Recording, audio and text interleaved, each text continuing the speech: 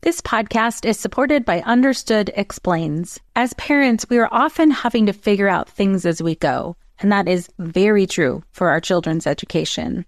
And to help you out, I want to tell you about a podcast called Understood Explains. This season is hosted by teacher and special education expert Juliana Urtubey, and she discusses all the things you'd want to know about individual education plans, or IEPs, what they are, why they're needed, who benefits from them, and what to expect when you have meetings with teachers. I could have really used this podcast when my son had an IEP for speech when he was 6. I was overwhelmed trying to understand the process and what everything meant. The episode on Understood Explains, Does My Child Need an IEP?, was the kind of info that would have really helped me get the most out of the educational support of the IEP for my son. And if you need that kind of support, I really recommend this podcast. To listen to Understood Explains, search for Understood Explains in your podcast app. That's Understood Explains.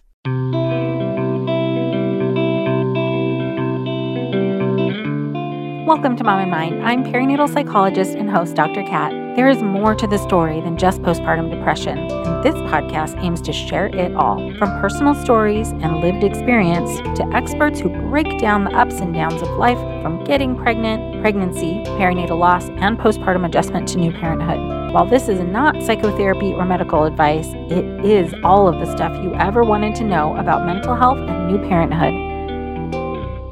Hey there, welcome back to Mom and Mind. I am your host, Dr. Kat. In our episode today, we are talking with Christine Carrig.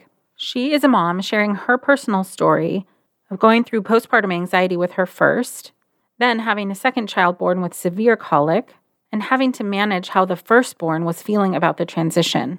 Additionally, how relationships in her life had changed. And by the time her third child came around, she had thrown herself into learning more about perinatal mental health and supporting herself the best way she could. This is a really great episode if you are somebody who has suffered with postpartum anxiety or had a difficult transition from 1 to 2, if your child suffered from colic, and really anyone who's on their journey to understanding their own mental health during pregnancy and postpartum. Christine is the director of Carrig Montessori School in Brooklyn, New York, and she holds a master's degree in early childhood education as well as a Montessori certification. She has trained as a postpartum doula through both DONA and Ayurvedic Mamas. She recently founded The Family Flow, a community that offers online courses for parents of younger children with the aim of helping parents understand and support their children so they can guide them through the messy terrain of development.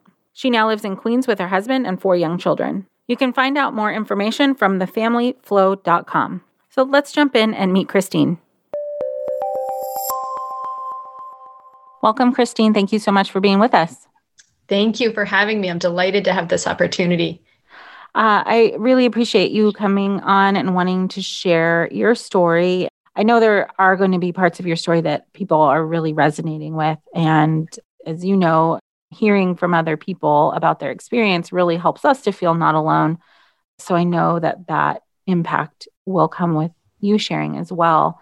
And I appreciate you being here. So I'd love for you to start wherever you'd like about your story. Great. Thank you.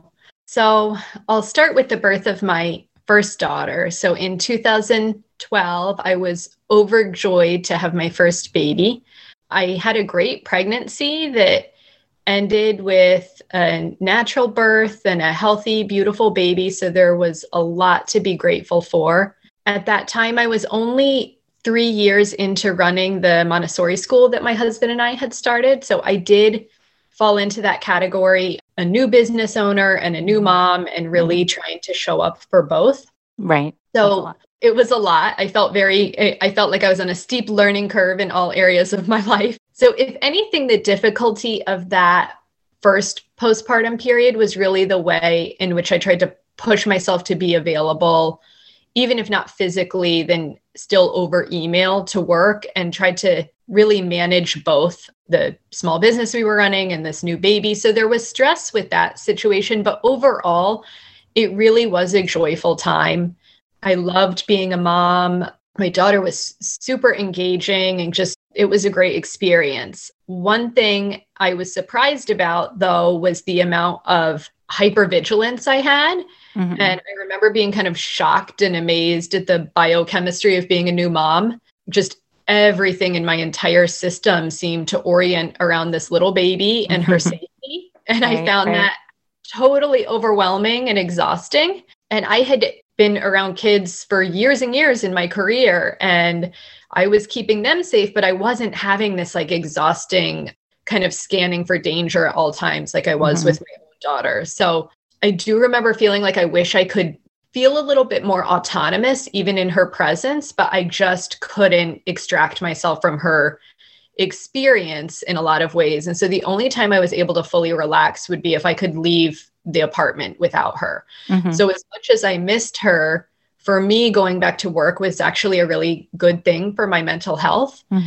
To have that separation was just really necessary for me to feel like I was my own autonomous being. And then I could really enjoy my time with her a little bit more because I wasn't so depleted from all that hypervigilance that I couldn't seem to tone down. I thank you for bringing that point in. I hear quite a bit that people sort of struggle with, should I go back to work or not? And honestly, for some people, going back to work is what's best for them. And in many ways, what's best for their relationship with their child too. So thank you for speaking to that. Yeah, definitely. Definitely. And that was absolutely our case. I know we missed each other, but it was what was best. So as she got a little older, we noticed, in her toddler years, cognitively, she was doing great. There was definitely a lot that was going really well in her development, but emotionally and also physically, she was extremely sensitive. So very sensitive to noise, very sensitive to like if a little bit of water got in her eyes at bath time, it was almost like full panic, very sensitive to other people's emotions and easily overwhelmed by her own emotions. And she had major sleep issues. She was very alert, not hyperactive, but like hyper alert. So at that time, we were living in Manhattan and we lived in this big building with an elevator. So, the elevator doors would open up and people would pile in and we'd see other people with their babies. I remember one day my husband and I talking to each other and we were like, don't you see how the other babies have that sweet, hazy new baby look? When is our baby going to look like that? You'd look at them and they'd just be staring at the lights and seeming real dreamy and peaceful. And then you'd look at our baby and she just seemed like laser focused. Oh gosh. Yeah. And really not relaxed. So she was pretty quick to overstimulation. And if I took her to a little class at the library, she'd try to crawl out of the room, or once she was on foot, she definitely would try to leave large groups, or if there was too much noise or stimulation, she was trying to get out of there. And she demanded quite a lot of one-on-one attention because she needed that grounding from me and my husband, but she was our only child. And honestly, she was just doing a great job of training us to be the parents she wanted us to be. And we were managing just fine. She was happy and thriving. She was just kind of a high gear kid. Right.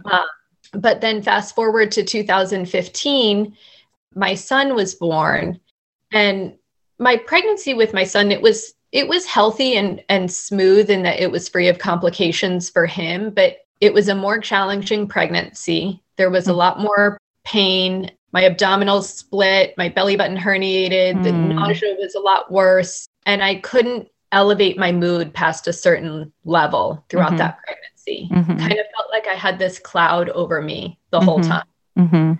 And there was another mom I spoke to around that time just casually, and I mentioned to her like, yeah, it's going well. It's just, I kind of just feel like I just can't, I don't feel the same. Like I just, nothing is really enthuses me the way it used to. It's, I just feel different. She was like, oh, I had that with my second pregnancy. And as soon as my son was born, it was like the skies cleared and I was back to my normal self. So I anticipated this really great relief that was going to happen. I can see the setup for this. Yep. You know how the story ends. We can stop now. No, it's so real. The things that other people say, we hold on to that because it becomes like a way to hold on to hope, for just to feel relief. Definitely. And I, even looking back now, I'm happy that she gave me that like 3 or 4 months of hope. I don't mind that I was anticipating this great relief, because what I got was something so different, but at least I was holding on to something. Right. So again, his birth went well, and I was so grateful for that. And out came this beautiful, healthy baby boy. And within about 2 days of him coming, my daughter started showing a lot of aggression toward him. And then a few days after that, aggression toward me. This wasn't just the kind of like, you're hugging the baby too tight aggression. Mm-hmm. This was more to the point of me not feeling comfortable being alone with the two of them. So thankfully, my husband was able to be around most of the time. But it was this awful feeling to go from having felt so close to my daughter and then see her struggle in this way and not feel like I could be the one to soothe her through the overwhelm of emotion, because I was trying to keep my newborn safe. Right. And that was just the difficulty of feeling like you're choosing, this, I realize this goes on and on with siblings, but in the early stage, it was so heightened. And I felt so guilty that we had gone from spending, all this wonderful, close, connected time together, even just days before, to now suddenly being scared to be alone with her and kind of flinching when she would make a sudden move toward us, because maybe she would want to just jump on my lap and read a book, but maybe she was coming to hit the baby. And I didn't really know. How old was she at this time? She was almost about to be 3. She was a month shy of 3. Okay, right. And my reactivity to her, understandable as it might have been, because again, I had that hypervigilance kick in with all the things that were happening in my body and getting to protect this newborn baby. But now the danger was my older child. So understandable as that might have been, my reactivity to her just raised her alarm through the roof. And she felt that as separation. And I felt horrible about how she was interpreting all of that, but didn't quite know how to fix that for us. And so all in all, we were just having a rocky start as a family of 4. This podcast is supported by Starglow Media's Mysteries About True Histories. From the creators of the hit top-ranking kids educational podcast in the world, Who Smarted, the Emmy-nominated Nat Geo Disney Plus's Brain Games, and Netflix's Brainchild, comes Mysteries About True Histories, affectionately known as MATH, or math, in which kids ages 6 and up can hear humorous and educational stories that follow 2 best friends, Max and Molly, while they go on adventures through time, solving puzzles, hidden equations, talking about history, and making learning cool.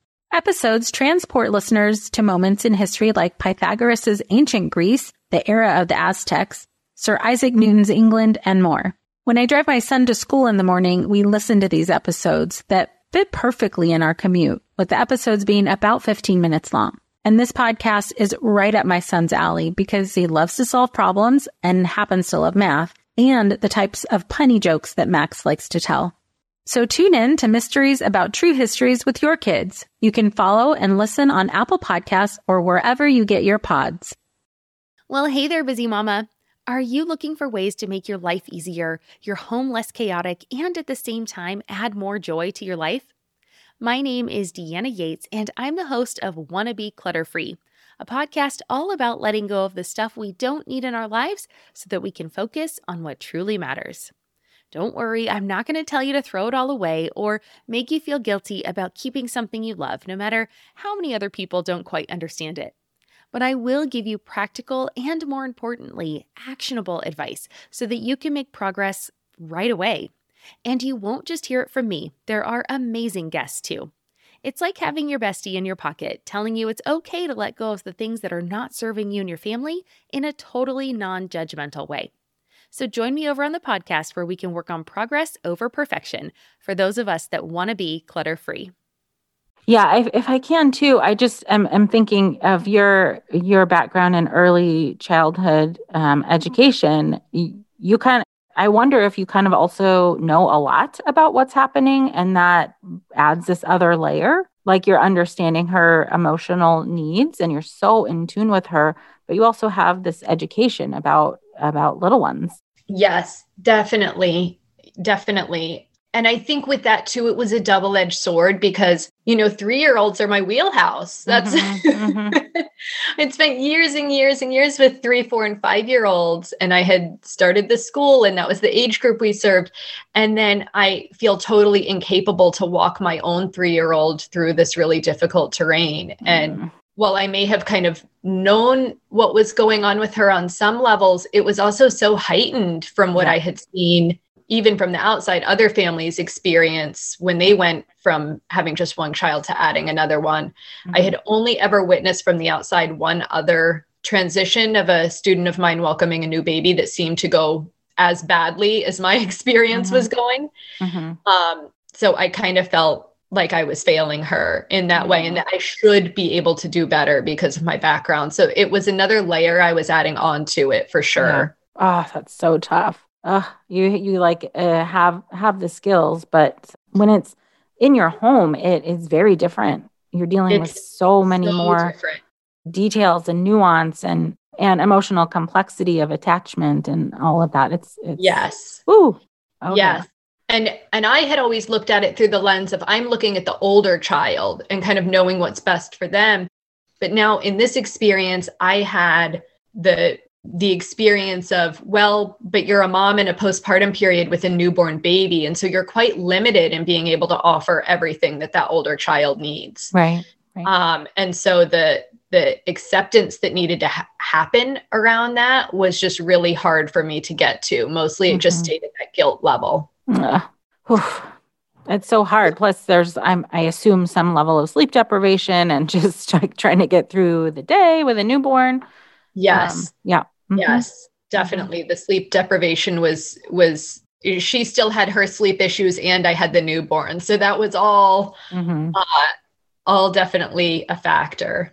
And then right around this time, I'd say maybe a week or so after my son was born. So we were already knowing that it was challenging for my older daughter, but we were doing the best we could to manage that. But about a week after he was born, my mom came into town and she had a visit a couple days long, and everything seemed to go generally well with that visit. But after she left, there were a couple of things that she had interpreted either with me or my siblings. It was a little ambiguous, but in either case, she decided she wanted to take some space from me right around that time.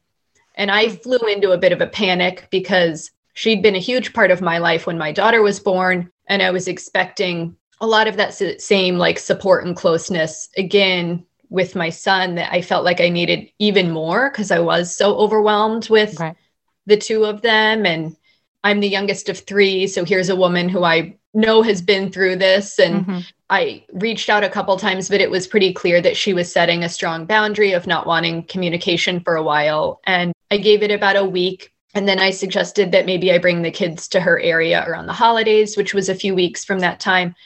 But at this point, she was pretty clear that this was going to be a longer term kind of lack of communication, which really resulted in a long-term estrangement, which still goes on today, but started right at that time when he was about a week old. So I bring that up not to try to dive into the complexity of that, because that wouldn't be fair to anybody, because it's, I can only speak to my experience. I obviously couldn't have full appreciation for what her experience was, but I bring it up because there are often these ambiguous losses in the perinatal time and losses that are so hurtful, and we grieve in such a big way, but society doesn't categorize them neatly. So you often don't get the support that you need. And maybe there's confusion and shame and guilt around it. And so maybe you don't even seek the help that you need. And that was definitely my experience. Right. So I imagine being a little disoriented to like, okay, well, what now? Yes, definitely. And my dad had died when I was in college, and it was a sudden kind of out of nowhere death because he was young. And as hard as that was, there was this certainty and closure around it. So I was able to really grieve, and people were able to offer me support because we have a context for what that type of death is. But this was so different, and it felt really isolating and in a lot of ways, even shameful somehow. And then I had this way where I was either trying to shield myself from feeling that loss because I wanted to show up for my kids, but then also shield myself from holding on to hope that it was going to end up differently. So the confusion and all of that was pretty overwhelming. Right. So your daughter is just under 3 and your son is 1 week old. And yeah, that's a heavy dose of stress. Yeah. And it was this, I think my daughter and I were having parallel experiences because she was grieving the mom that she knew, where I was fully available to her. And it was just the two of us. And she was grieving that loss in a huge way. And she got to act out in all these ways and really express herself in this huge way about how she felt about that. And then I'm kind of silently grieving this loss of my mom and not knowing how to act around that. So we were both in this painful place, but doing the best we could. And then fast forward a week later, and I remember I was trying to get some work done for school. It was parent-teacher conference time, and I was just reading over conferences. And I remember my son was just incredibly fussy. And I thought, gosh, I'm having to get up like every other second and tend to him and just having a fussy day. And then the next day it was fussiness mixed with some more panicked screams. And then soon he stopped holding down milk and would aggressively vomit after every feeding. And then a few days later, we knew we had full-blown colic on our hands. Oh, no. And then this is where it hit kind of crescendo because you have this confused, grieving mother trying to manage a small business and 2 kids, one with colic, one with hypersensitivity. And it was just a tough time. Yeah. And thank goodness for my husband, because he was the most steady of all of us. And even though it was hard on him as well, it was interesting to see how he processed everything with the colic, because he kind of always saw a light at the end of the tunnel where I didn't. He was very much like, we have a healthy baby, colic doesn't last forever, and we'll get to the other side of this. And meanwhile, I'm overanalyzing everything I eat because I'm breastfeeding him. So I feel like it's my fault. We just had a really different relationship with how that was playing out. And I really drew from his optimism in that time. And he had a nice kind of stabilizing effect on the whole family. Thank goodness, because we needed a win. Right. Yeah. It's so useful when one person can hold that space. Yeah. Yeah. And I have a hazy memory of that time, but 2 stories kind of really stick out for me in different ways of helping me kind of see my situation with a little bit more perspective, because so much of the living with a baby with colic is it's so overstimulating and overwhelming, right? That you're almost not contextualizing anything. You're just feeling like you're in this constant fight or flight. But one moment I remember was my sister, who lived close by at that time, thank goodness. She'd come over for a visit one day, and my son was screaming hysterically like he did at that time, and projectile vomiting in the way that he would. And he would throw up so much that he'd have trouble catching his breath. And then he'd turn a little bit red, and he was just struggling so much, poor guy. And I'd kind of hear him choke a little. And that was my cue to like scoop him up real fast and run to the bathroom and hold him over the bathtub so he could throw up in the bathtub. Oh. So we weren't cleaning up the couch at all times. And this was just going on in a cycle. And my sister finally turned to me and in the sweetest way said, I think this is just too much, and I think I'm going to go. And we both kind of laughed about it. And I totally understood. And I remember thinking, like, take me with you. Yeah. Oh, yeah. But it was just the way she said it and the way she looked at me when she left, like, it was just with such compassionate eyes. Like it really helped me realize that I wasn't at fault for any of this. I was just in a difficult situation. It was that first moment of grace that I had of like, oh, I'm in a really tricky spot and we're managing a lot here. And overall, we're kind of doing okay. That point that you made a little bit earlier about not being able to contextualize the moment and the experience, having that kind of interaction with your sister, I love that it gave you the perspective, because to your point, it is really hard to know how hard it is if you're just trying to get through the day. You might be feeling how hard it is, but mentally, emotionally, you're not, this is really different. And this, it's hard to just sit and reflect when you're in it all day. And that is the experience of just so many people who are who have similar, maybe different, but similar experiences to you. It's just too much to wrap your head around sometimes. Yeah, it was just mind-boggling what we were actually sitting in day to day and moment to moment. And I needed to kind of borrow someone else's eyes and look at my situation and go, oh, this is hard. Mm-hmm. Yep. And then there was this other moment that I can remember so clearly. And I had to go I was going across the street to the grocery store, and I had my son strapped in the carrier. He was strapped to my chest, just screaming. Mm-hmm. And my daughter was walking with me and just generally not behaving because she was overstimulated. And as we walked down the sidewalk, the way that colicky cry is, it really grabs your attention. I mean, the baby's cry is meant to spring you into action. Mm-hmm. And so I'm just walking along with this panicked baby, and this woman looked at me, and she kind of looked at me for a long time. She held eye contact with me for a while. And I think she was kind of trying to scan, like, what is going on here? This woman has this baby who's panicked and this toddler walking with her who's going nuts. And I kind of saw myself through her eyes for a moment, and it wasn't good.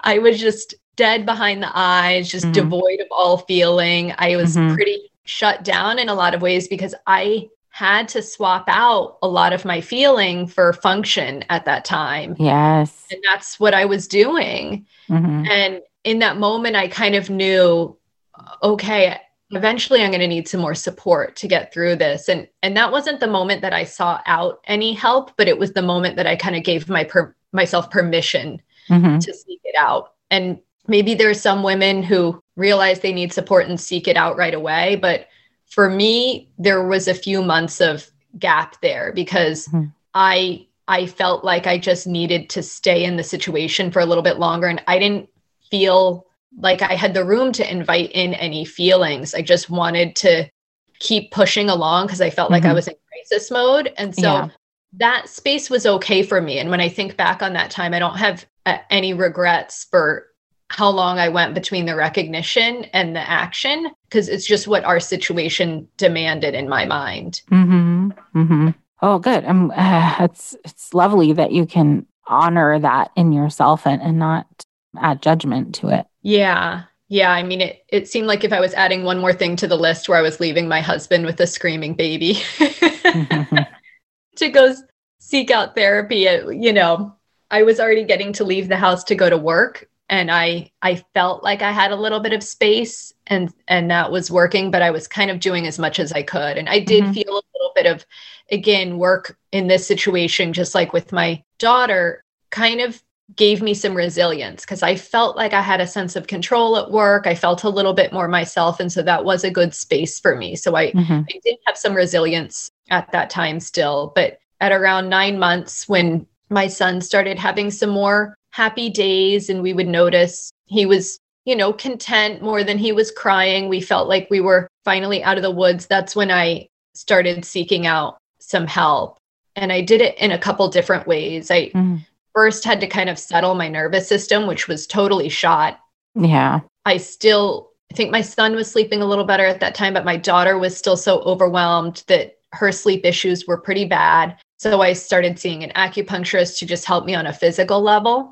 And then I also started seeing a therapist because I do feel like during that time, I kind of had to harden up. I mean, if you're in a phase where you just need to cook dinner while your child is hysterically screaming because that's just what your home situation demands, you're going to harden up from that experience. And I needed someone to help me create that space to soften back up now that was no longer my situation.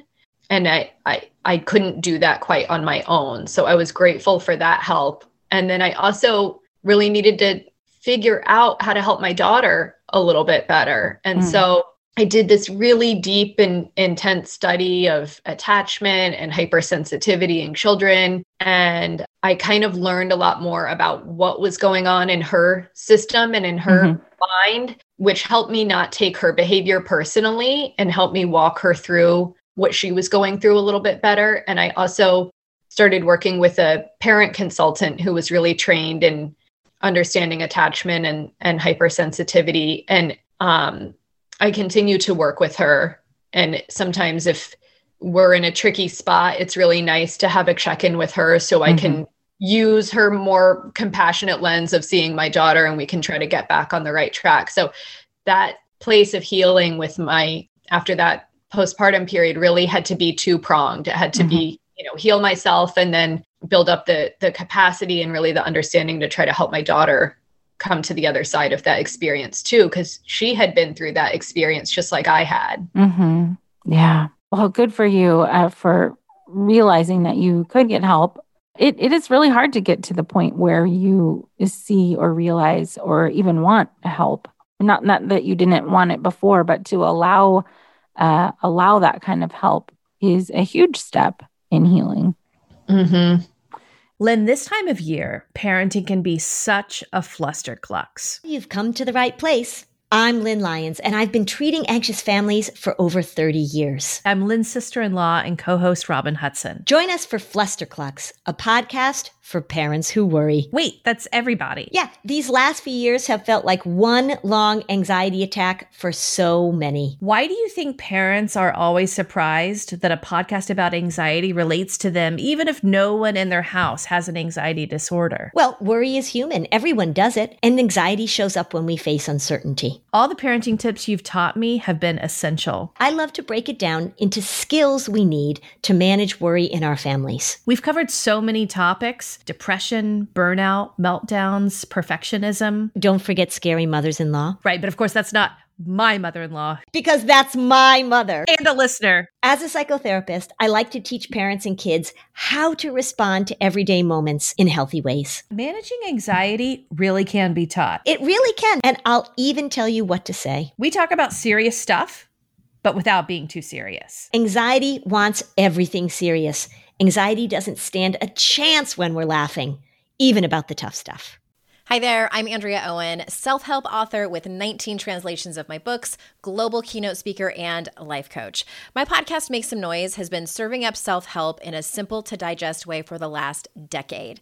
The topics brought in each episode are practical and easy to implement around topics such as working through fears that keep you stuck, different modalities of therapy, managing your negative self-talk, and more.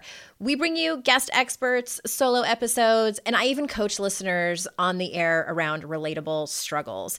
I also do my best to weave my sense of humor into some heavy topics because, let's face it, life can be pretty hard, and it's so much better when we can have some fun while walking through our challenges. Whether you're seasoned in personal development or just starting out, Make Some Noise podcast will help you become the best version of yourself, the person you're proud of when you look in the mirror and show up in your life. Simply search Make Some Noise with Andrea Owen wherever you listen to your podcasts. So with that, with the support that you had, I guess specifically for your daughter, it sounds like you found ways to help her cope and soothe while you were getting that for yourself. Another little parallel process. Yep, definitely. And then, not too long after we came out of the woods with my son, then I got pregnant again. And so that's when I had this intense fear of a repeat of that postpartum experience. Wow. And I don't know if that time, I was really coming out of that experience, but I'm not sure if I had the broader context to realize everything that had been piling up during that time to make it such a hard experience. Yeah. I was still just kind of putting myself at the center of everything and not seeing the bigger picture. I was starting to piece it together, but I kicked it into high gear during that third pregnancy, and I took some maternal mental health trainings, and I was listening to your podcast like it was my lifeline, and just hearing other women's stories in this space and just relating and connecting and not feeling so isolated or unique. Yeah.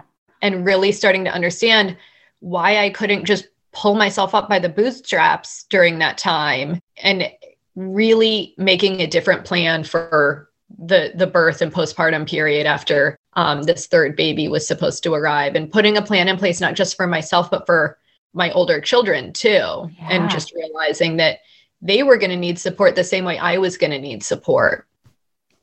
That's fantastic. It's a lot of planning and a lot of foresight and whatnot. But you having been through what you'd been through, it sounds like there was no other option than to prepare for prevention's sake.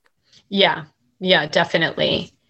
Definitely. And it was also, I think my mentality going into the first and second births were just, I really value being self-sufficient, and I can try to do a lot of things myself. And I had so much more surrender in that third pregnancy of, it's just not possible to do everything myself, nor is it healthy. And it's not benefiting my other children for me to try to put myself right back into a high gear.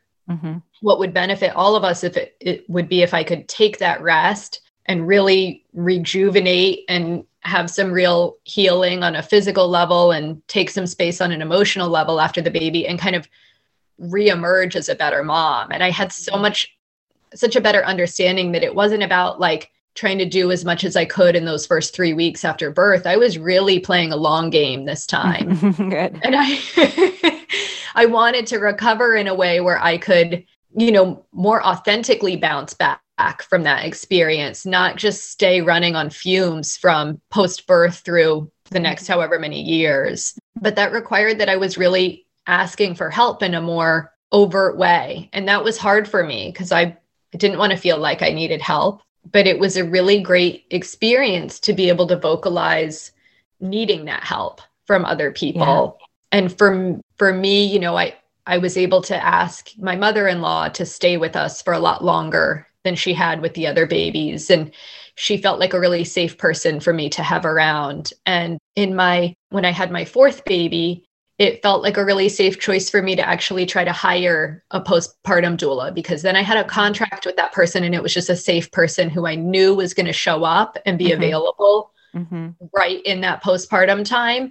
And I wouldn't have the stickiness of family. I still had family coming to help, absolutely. Yeah. But I also just felt very comfortable and safe that my needs were going to be met by this person that I had this very open understanding with, in a way that can be a little bit harder to lay out with your family members. Sure. Right. They are there for a very specific reason. It's not specifically emotionally complicated. It's contractual, even if it's, friendly and whatnot. But that kind of clear understanding and boundary is great. And it's not something you can really get with family because they're family. They're not that's right. professionals, and you don't necessarily want for me. No, right. Yeah. And with my family too, I did get much better at saying, look, when you come to visit, I really need help, and I need help with meals if that's possible for you, or if that feels comfortable for you. The older kids are just really dying for someone to play with. Any trips to the park that you can take them on so I can get a little bit of rest would be helpful. I just got much more specific. Yeah. And it's amazing when you ask for help in that way. People do want to help, right? But if you don't give them your preferences or really give them the permission to help, they're tiptoeing around. And so, when my brother came after my fourth baby was born, he was wonderful at taking the older kids on all these outings. And it was so nice to have a peaceful, quiet house. When my sister came after the fourth baby was born, she walked in the door and said, "What time do you like dinner on the table?" And I was like, well, 6:00, but I don't even think that's ever happened. And, she was like, okay, 6:00. And she had dinner on the table at 6:00 every single night when she stayed with us. So, I hadn't been giving other people enough credit for how much they could offer support at that time. Yeah. And it was a great experience to really just try to receive in a different way that I hadn't done before. I love that. Have you checked out the pregnancy workbook yet? If you or somebody you know is entering into a new pregnancy and possibly feeling some jitters or anxiety or worry, this book is perfect for you or them. With loads of insights and information on how to cope through pregnancy and anxiety, there's also quite a few tips and tricks and skills for you to use in your day-to-day. Pick up a copy today for yourself or someone you love to help ease the pregnancy journey. The pregnancy workbook can be found anywhere books are sold online, and any review that you can leave for the book is helpful so that other people can know if it's the right book for them. It's so much harder than you would think to just allow somebody to help you. It really is. Yep. But wow, when you do allow it, and bonus if you can do it without like guilt or anything like that, it is just so lovely to feel like truly cared for. Mm-hmm. It was awesome. amazing. Yeah. Yeah. And it sounds like too, and maybe other people can relate to this, it's not like everybody who came into your house had the same skill set. Each person can do different things for you. And in terms of helping you, like, obviously I don't know your brother and sister, but maybe she loves to cook, so that's her thing. And maybe your brother loves to get outside, so that's his thing. And yeah, having people help you in a mutually beneficial way is also nice, but yeah, you can ask for what you need. That's most of it. If you think it's interesting for the listeners, with the fourth baby, I tried to follow a little bit more of like an Ayurvedic postpartum plan for that recovery. Yeah, you can talk about that. That was just an interesting experience. And then, I think that is pretty much most of my story. Mm-hmm. Okay. So we'll do the Ayurvedic healing and then what you are doing now. And considering all of what you've learned about what you need and your healing process, how did things go after the fourth? That was definitely my most empowering postpartum experience. So with the other babies, I had been so hyper focused on the birth and being very adamant about wanting this natural birth with no interventions. And by the fourth baby, I assumed the baby was going to come out and that that event would take place. But what I really wanted to put a lot of the energy into was the postpartum time. So I stayed in our basement. We live in a little house in Queens, and I made the basement, which happens to have a bathroom right off of the basement, my little recovery cave, and stayed there as long as I could. I got like a little hot pot for heating up tea down there. The postpartum doula that we hired would come in and cook all of these wonderful Ayurvedic meals that were targeted for postpartum recovery. And I had already looped her in on how I wanted my daughter to feel really a strong sense of belonging and inclusion during that time, because it could be overwhelming for her. And so it ended up being this beautiful time where our postpartum doula, Caitlin, would cook up these meals, and then my daughter would bring them down on a plate for me. And she was so excited to be feeding me and helping out during that time. And I could tell she felt really purposeful and kind of empowered big sister. And that was beautiful for both of us. Yeah. And my husband was all in on this idea, and a huge support in me staying as long as I wanted to in that basement space to recover. And his mom came into town for a while and helped tremendously with the kids. He was doing a lot with the kids. The one thing he doesn't like to do is wake up early. So I would say from like 7 to 9, I would have 4 kids and me on the bed down there. But then, he'd get up and I'd have all that time to recover. So it was a really nice experience and completely different from the other ones, where I basically tried to bounce back as soon as I possibly could and was pushing my body to do things that I had before the baby came, like as soon as possible after. Oh, gosh, right. In Ayurveda, they say 40 days for 40 years. And what they mean when they say that is the first 40 days after a woman gives birth will set up the next 40 years of her health and vitality.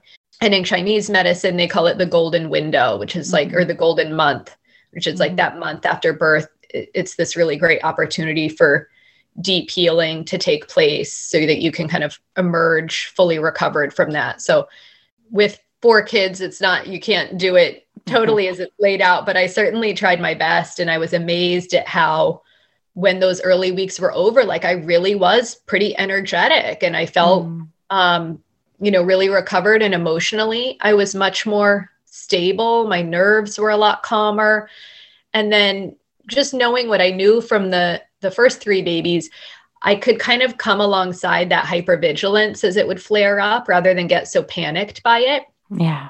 So, those thoughts that flash through your head of imagining falling down the stairs as you're holding the baby, or, all these things that I remember from the first 3 that terrified me.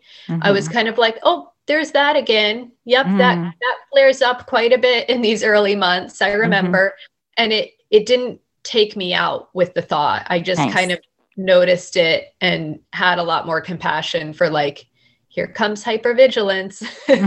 That's beautiful. Yes. That's what anybody who's listening who has any kind of intrusive thoughts, yes, please hear this and try and integrate that. It's so necessary.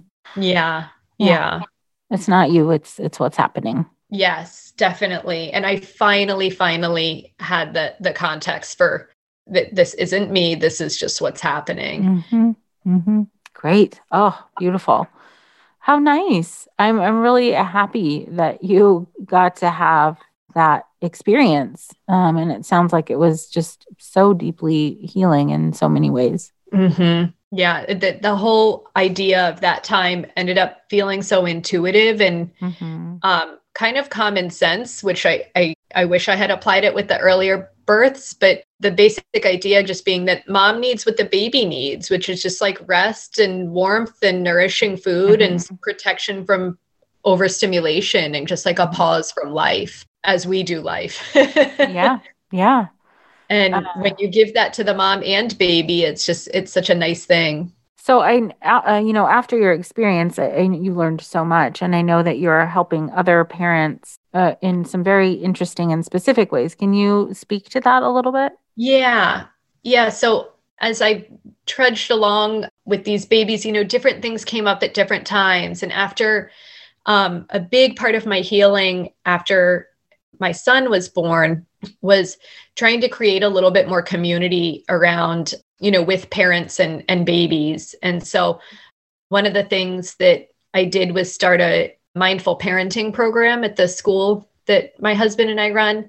And I have some amazing coworkers over there who jumped right on this idea with me and really helped me bring this idea to life. And so it's not running right now because of COVID, but we hope to have it running again soon. But we have moms and babies or dads and babies, any parents and babies who want to come into an environment that's really set up in a way that allows for safe exploration of the babies, and the parents get to sit back and really observe and note take. And then we have discussions every other week about what we're noticing. And we talk about child development and typical phases that babies go through. And it's just a supportive community, and also a way to really see your baby a little bit more objectively and also watch them thrive without feeling like you're having to interact with them every second. So that was one thing that I've done. So that program has been running for, maybe 4 years now. Nice.